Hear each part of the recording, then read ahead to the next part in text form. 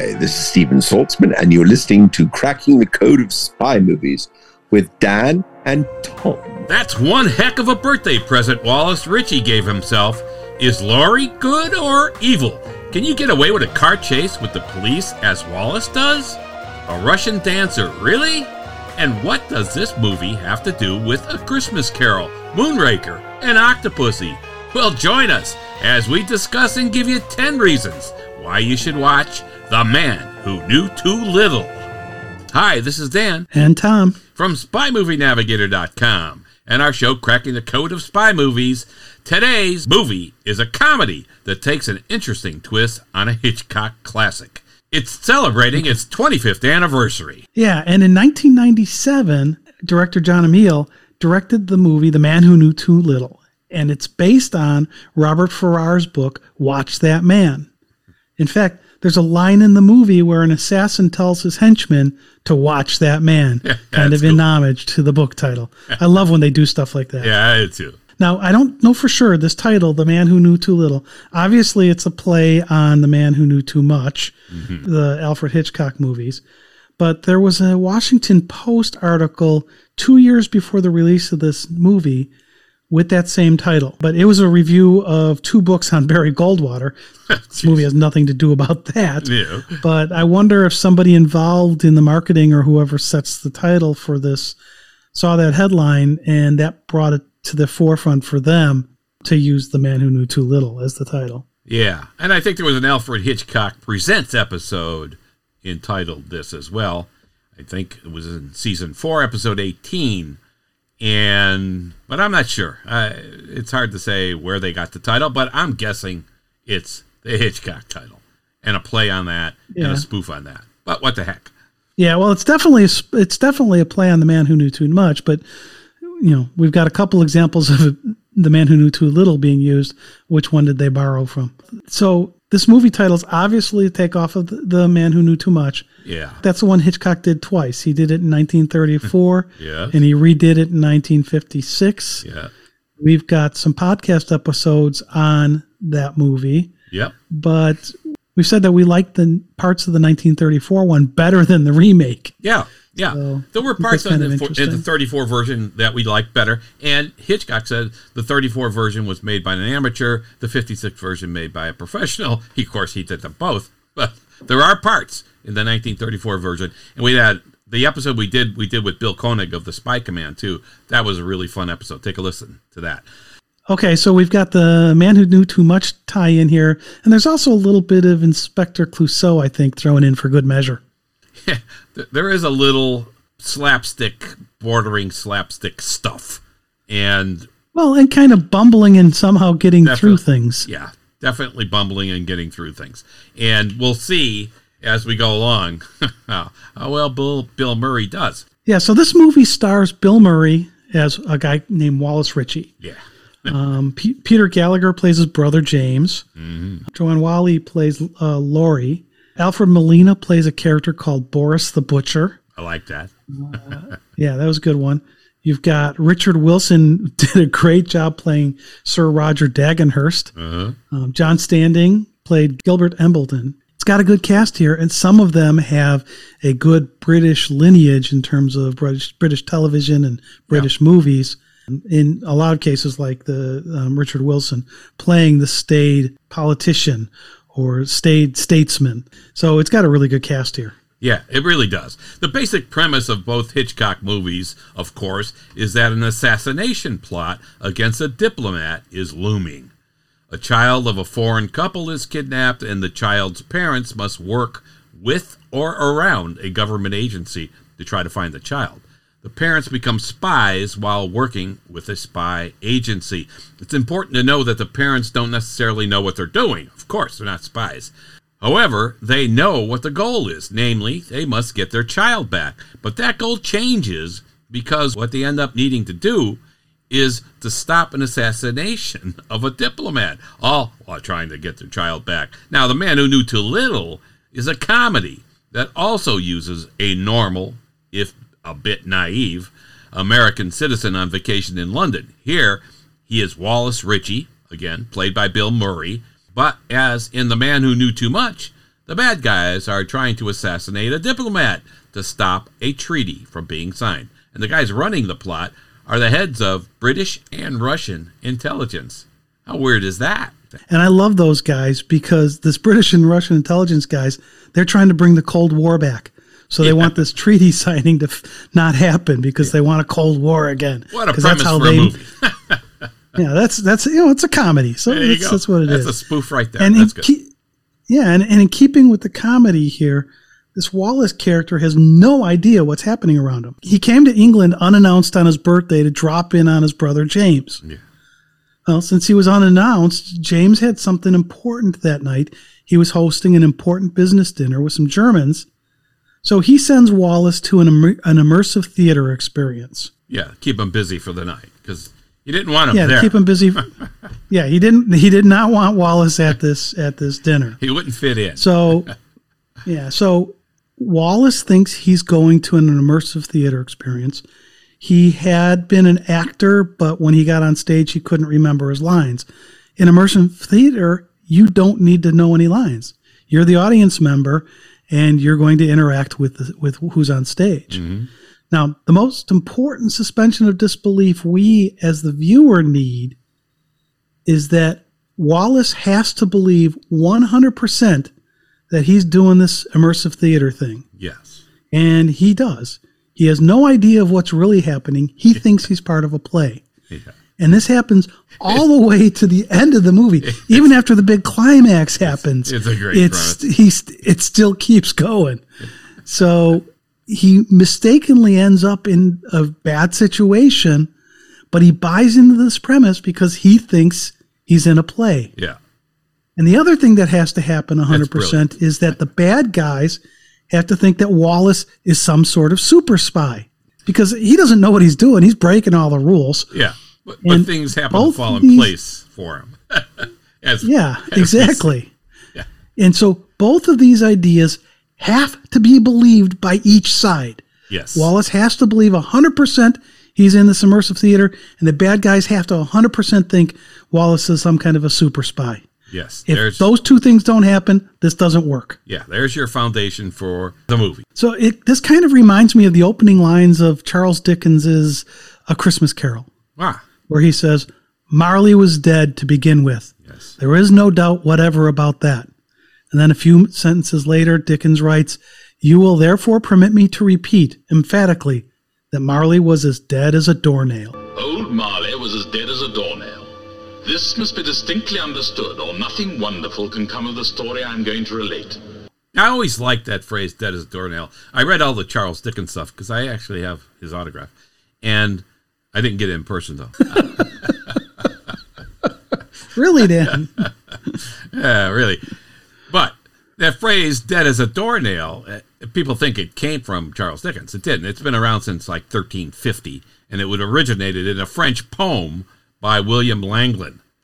I looked it up once after reading A Christmas Carol, wondering where it might have come from and what it means. So I like Charles Dickens's take on it when he refers to it coming from a coffin nail, which he says was, quote, the deadest piece of ironmongery in the trade. I like that. So I want to run with that. Okay, back to the movie. Yeah. Okay, so again, in watching this movie, you have to believe that Wallace Ritchie thinks he's a theater goer, and he has to think throughout this whole thing, he's in this immersive theater experience. And the bad guys think he's a super spy. As Dickens put it, there is no doubt whatever about that. Yes.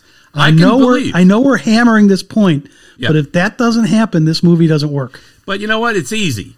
I can believe that Wallace can run with that. After all, his brother James is the sophisticated one, the one with connections. And he set up Wallace for this evening event because he, James, was busy, as you said, entertaining important businessmen. And Wallace is a bit naive. So you can believe that his brother James did not want him around the table with these important business people. So he sends him off on this immersion theater thing, which is great. So I can believe it.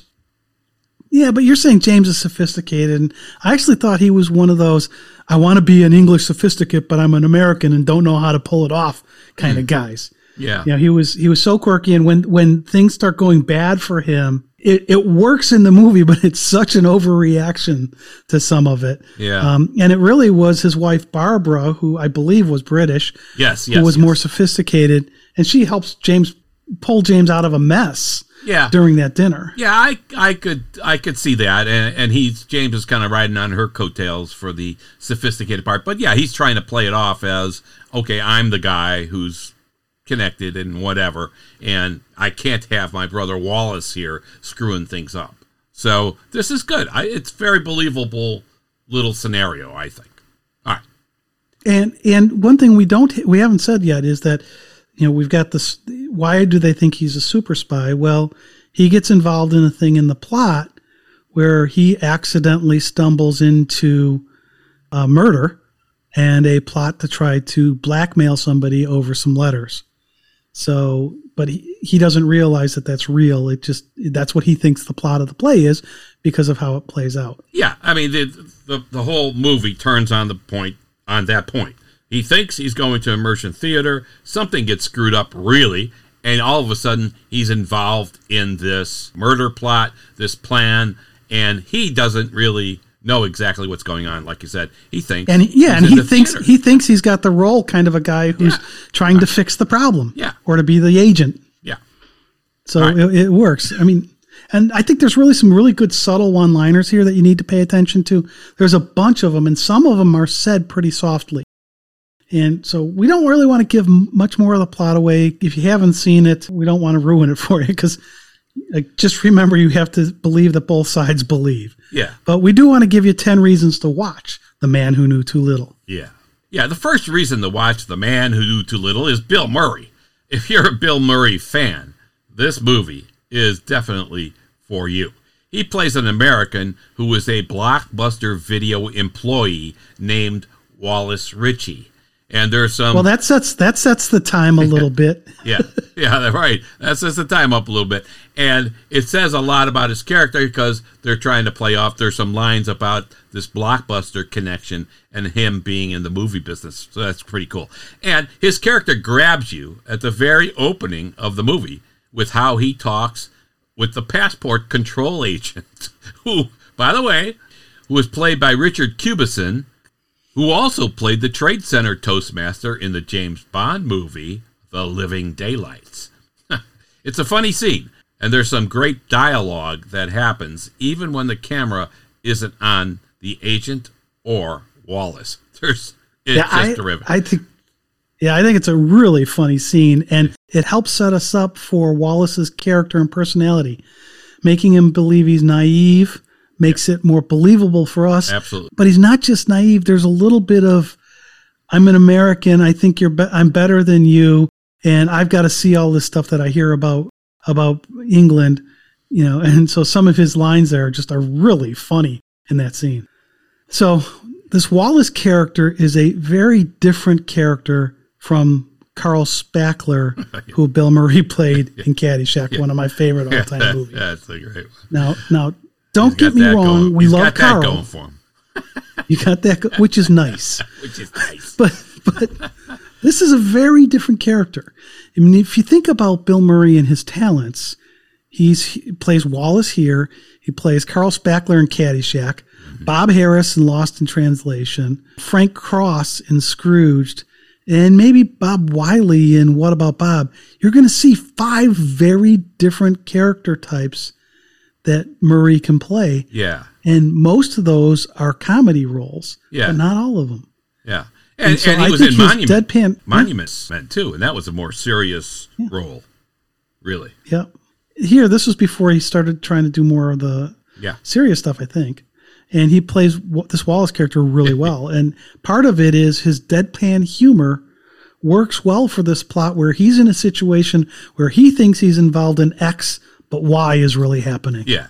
And Bill Murray can control his facial expressions and facial suggestions, meaning that he tells so much with his face, like few others really can. I mean, terrific actors do that. Like Timothy Dalton in the Bond movies was the best, I think, at that, with his facial expressions, saying so much with his face. And Bill Murray has that skill as well. He's terrific. And he does a lot of his own stunts in this movie. He doesn't have to do any kind of Ethan Hunt type stuff. He's not doing that. But he does much of what we see on the screen, which is kind of cool. All right. Yeah, everybody gives kudos to Tom Cruise for doing this. Back here, Bill Murray's doing it again. Yeah. Not quite the same level of actions or stunts. No. All right, let's get to the second reason. This is because of some callbacks to earlier, potentially non-spy movies. And we're sure we missed a few, but some of them that stood out for us were when Wallace is talking to that passport control agent at the very beginning. Terrific. He says, "It's not a very good picture. I have a better picture." He pulls out his wallet, and it's a picture of Carl Spackler from Caddyshack. Bill Murray still, so I thought that was pretty clever. Brilliant. I love it.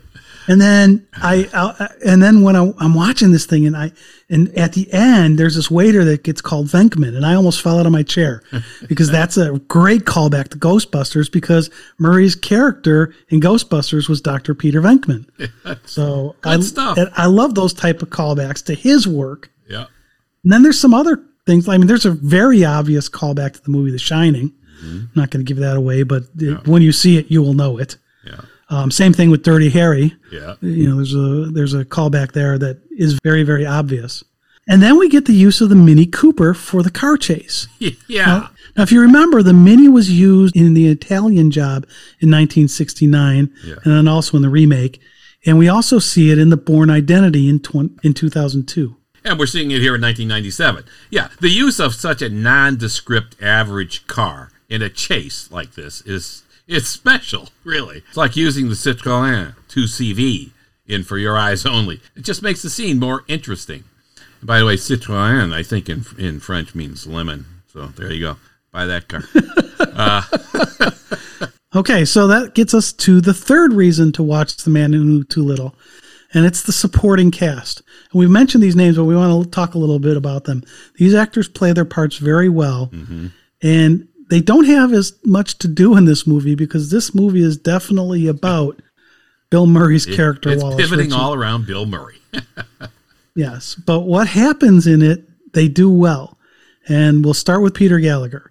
I said he plays Wallace's brother James, and he had to play this part big, right? Especially when the stuff starts hitting the fan, he goes a little. It's not over the top because it had to be played big, and he does that. Yeah, and so Peter Gallagher's acting there, I thought, was really spot on. It's not a large role, but he definitely stands out. Yeah, no, I agree. I thought he was fantastic in this role and a perfect casting job. Really, I don't. You can't look at that character and say, he could have done this better or that better. He was perfect. Great. Yep. Then we got Joanne Whalley, who plays Laurie. Now, this is an important role in the movie, but I don't think she has a lot of depth written into her character. She starts out and she seems to be on the bad side, but she seems to be won over by Wallace towards the end. Now, Whalley plays Laurie very well and brings out a charm in her that works well with the naive Wallace. Yeah. We just don't get to see her do too much. Yeah, there is a constant interplay of his naiveness and her being flabbergasted that he's still thinking this is immersive theater. That part is cool. Well, she doesn't know that he thinks it's immersive theater. He keeps making comments, but I think they're going past her. Yeah, I thought so too. I think, they are going past her, but she's looking at this as there's some confusion there, I think, a little bit anyway, whether she knows or doesn't know. You may be right that she does not know that he is thinking that it's theater, but she's flabbergasted at all of his actions because I guess she just can't figure it out. And yeah, he's not acting like a spy normally would be acting. No, they play this off and play off each other very well doing this. So that's pretty cool. So then the next actor to talk about is Alfred Molina, who plays Boris the Butcher. Boris the Butcher. And that's great. This is a funny character because he's supposed to be a bad guy.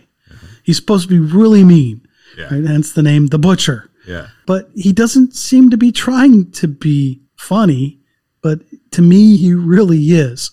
In his career, he's really supposed to be a butcher. Yeah. But he's also a hitman. And I just love the wonderful way that Molina plays him.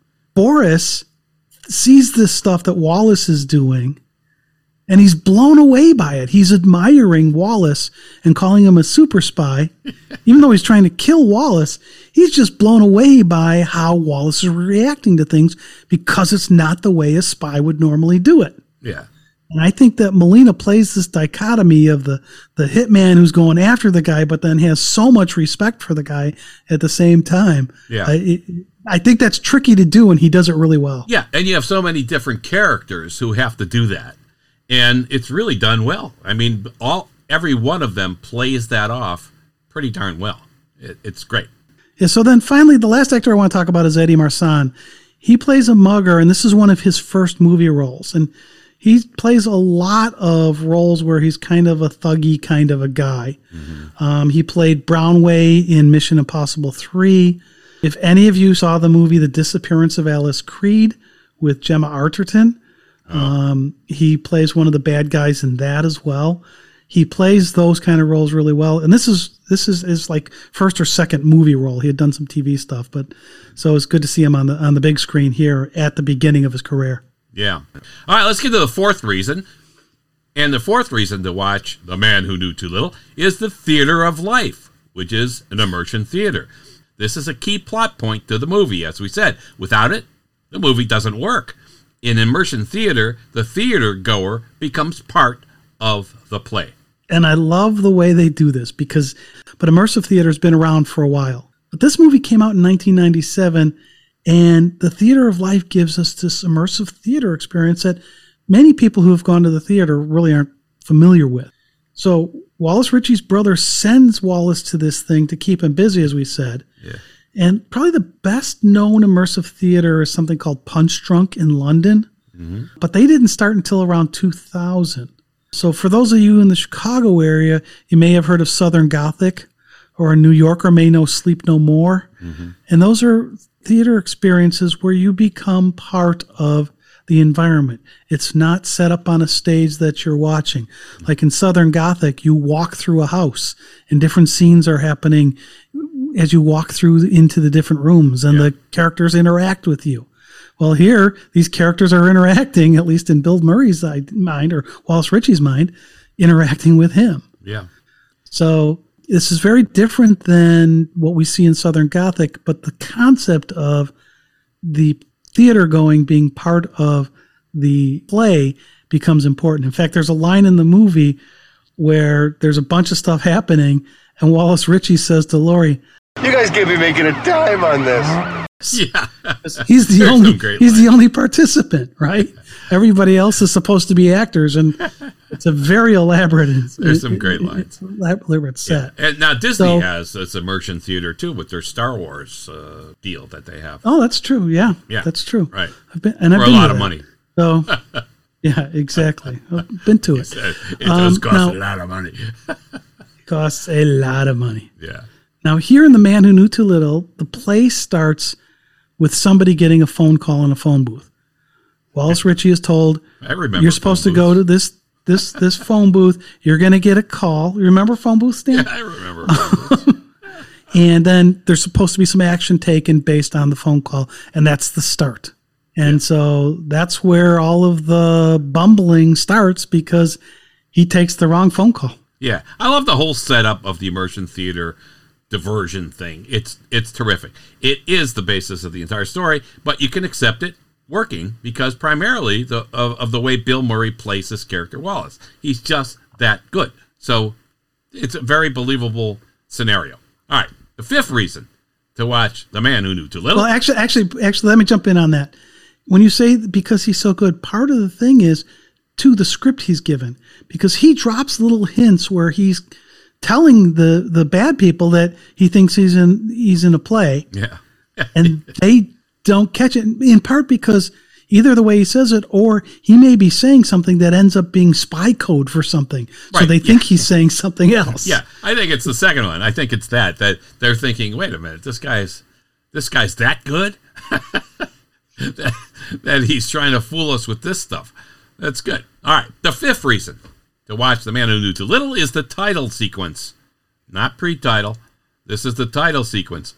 It jumps right into the titles, which plays a scene involving some Matryoshka dolls. We've all seen those. Those are the ones that fit inside each other, the Russian dolls.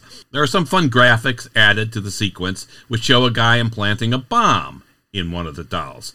The nice thing is that some things in this sequence set up the ending of the movie. It tells an important part of the story, and I think it works really well. Great stuff.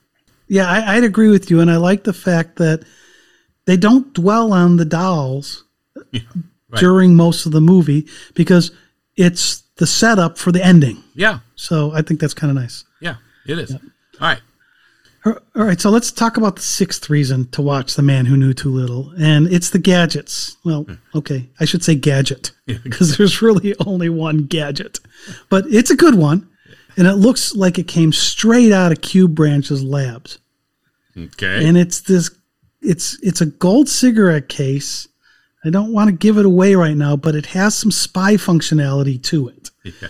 Yes. So this case does more than just hold cigarettes. Yes. And I thought the look of it was somewhat reminiscent of the safecracker gadget that James Bond uses in Moonraker. Okay. It has a different function here, but it felt familiar, and thus I thought worked really well. It really looked like it came out of something from Q Labs. Yeah. And it's also important to know that it was the spy who had the gadget. Yeah. And Wallace just happened to find it. Yeah. His interaction with it is terrific. Yeah. But Wallace just kind of stumbles upon this thing, and it becomes a gadget that he ends up using later inadvertently. Yeah. Good stuff. All right. The seventh reason to watch The Man Who Knew Too Little is the game Kerplunk. Yeah. Two of the Russian bad guys are playing a game like Kerplunk, but with a version made specifically for the movie. It said that in the director's cut.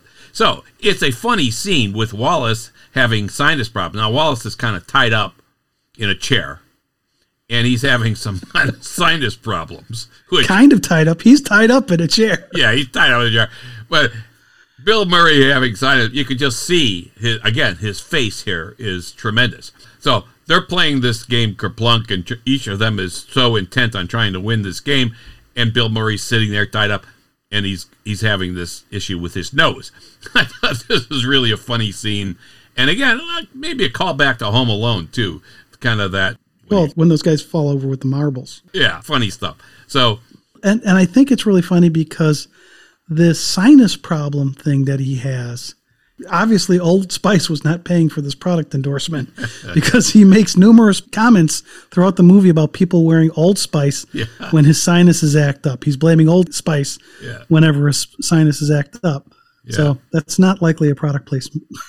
Yeah, I love the nose thing, though. He's just, only Bill Murray could pull that off with this nose problem he's having. And he might sneeze. He might disrupt the game. It's all so well done here. And really just tremendous. Yeah, now in the director's commentary on it, he made the comment that there's a shot where they're putting some inhaler in Bill Murray's nose. And the director made the comment that when Bill Murray saw that scene, he was not too happy about how unflattering that shot was because you're pretty much looking up his nose. It was unflattering. That's for sure. But I think that worked. I think that worked from the comedy perspective. As a viewer, it was perfect, actually. For Bill Murray, absolutely. Didn't like it. But all right. Okay, so now we're on to the eighth reason to watch The Man Who Knew Too Little. Yeah, if you don't have enough yet, here we go. We got more. The car chase and Wallace's interaction with the police. Now, to me, this might have been the movie's funniest scene because Wallace gets into a relatively benign car chase, again, driving the Mini, and he ends up talking with the police. And in that conversation, there are a ton of great lines that give you a bit of how Wallace is trying to act as a spy. He's behaving like he's a spy because he thinks that's his part. May I step out of character for just 1 minute? I wish you would. And so he's making references to Aston Martins. It's not much of a car they've given you, though, is it? Oh, it's a piece of crap. I got an Aston Martin. Had trouble with the surface to air missiles, so it's in the shop. Being licensed to kill. The women. There's the women, though. Well, They're nice after the torture. A communicator device. I mean, all of this is just him trying to say, hey, I'm trying to play James Bond or whatever. And to me, it's a really clever scene. I love how they shot the chase with it. They do some pretty funny stuff with some traffic cones in this thing. Oh, yeah. So for me, this takes first place over what I think is the second funniest scene, when Wallace and Laurie have to interact with a dead hitman. Yeah. So we like that scene too, but we think the interaction with the Bobbies wins, in our opinion, as the funniest scene. Yeah, both scenes are outstanding as spy stuff permeates both of them. But Bill Murray doing what he does best, transforming a situation that could be serious into a fantastic morphing to something that we cannot help but to be amused with. Terrific stuff. And he is the reason. Yep, yeah, absolutely. Some of those lines that he delivers, he just delivers so well. Yeah. All right, so let's get to the ninth reason to watch The Man Who Knew Too Little, and this is the Russian dance scene near the end. Now, yes, it's a bit kitschy. Yeah. But I think it was an interesting twist from The Man Who Knew Too Much, because in the Hitchcock movies, the diplomat is going to be killed at the symphony or the orchestra or with a cymbal crash. Well, in The Man Who Knew Too Little, it's a Russian dance sequence where the killing is supposed to occur. So there's going to be some production that happens. At a state dinner kind of thing, right? Yeah. Yeah, it was at a state dinner, and these performers are putting on a show for them. Now, Wallace has an important part in the dance sequence, of course, all improvised, from Wallace's perspective.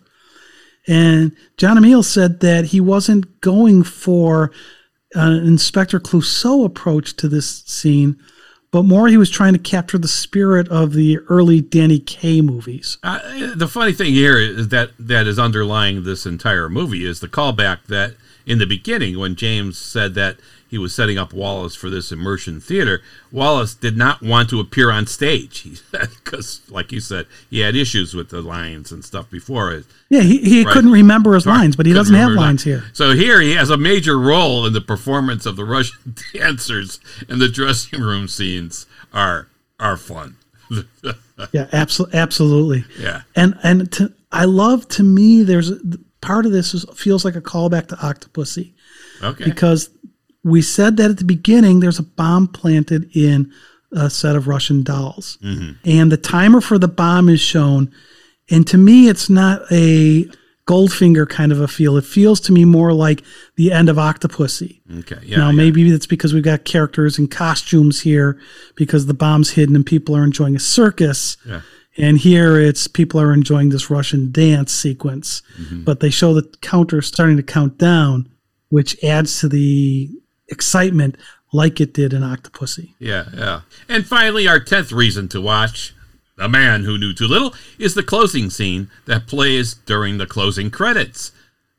This scene just ties up how utterly clueless Wallace and the government agencies are. The main story is over, yet Wallace thinks he's still acting. And the government agency, they don't say which one at the end, still thinks he's a super spy. So I think that the whole movie is an attempt to undermine the intelligence agencies by spoofing their very name, intelligence, as all sides were clueless to figure him out. That's pretty cool. Yeah, absolutely. And to me, this closing scene you're talking about, they're no longer in London. It's a totally different environment. Yet somehow Wallace never found out what really happened, and he still thinks he's acting. Yeah. I mean, it's just so ludicrous. I loved it. Yeah, and only Bill Murray could pull that off. Terrific. All right, so as we said at the beginning of this episode, in watching this movie, you have to believe that Wallace Ritchie thinks he's a theater goer in an immersive theater experience, and that the bad guys think he's a super spy. As Dickens put it, there is no doubt whatever about that. Absolutely. All right. And that's a wrap. These are the 10 reasons why we think you should watch the movie The Man Who Knew Too Little. This has been Dan. And Tom. From SpyMovieNavigator.com and our show, Cracking the Code of Spy Movies. Please help us out and subscribe to our show through your favorite podcast app. Thanks for listening. We appreciate it.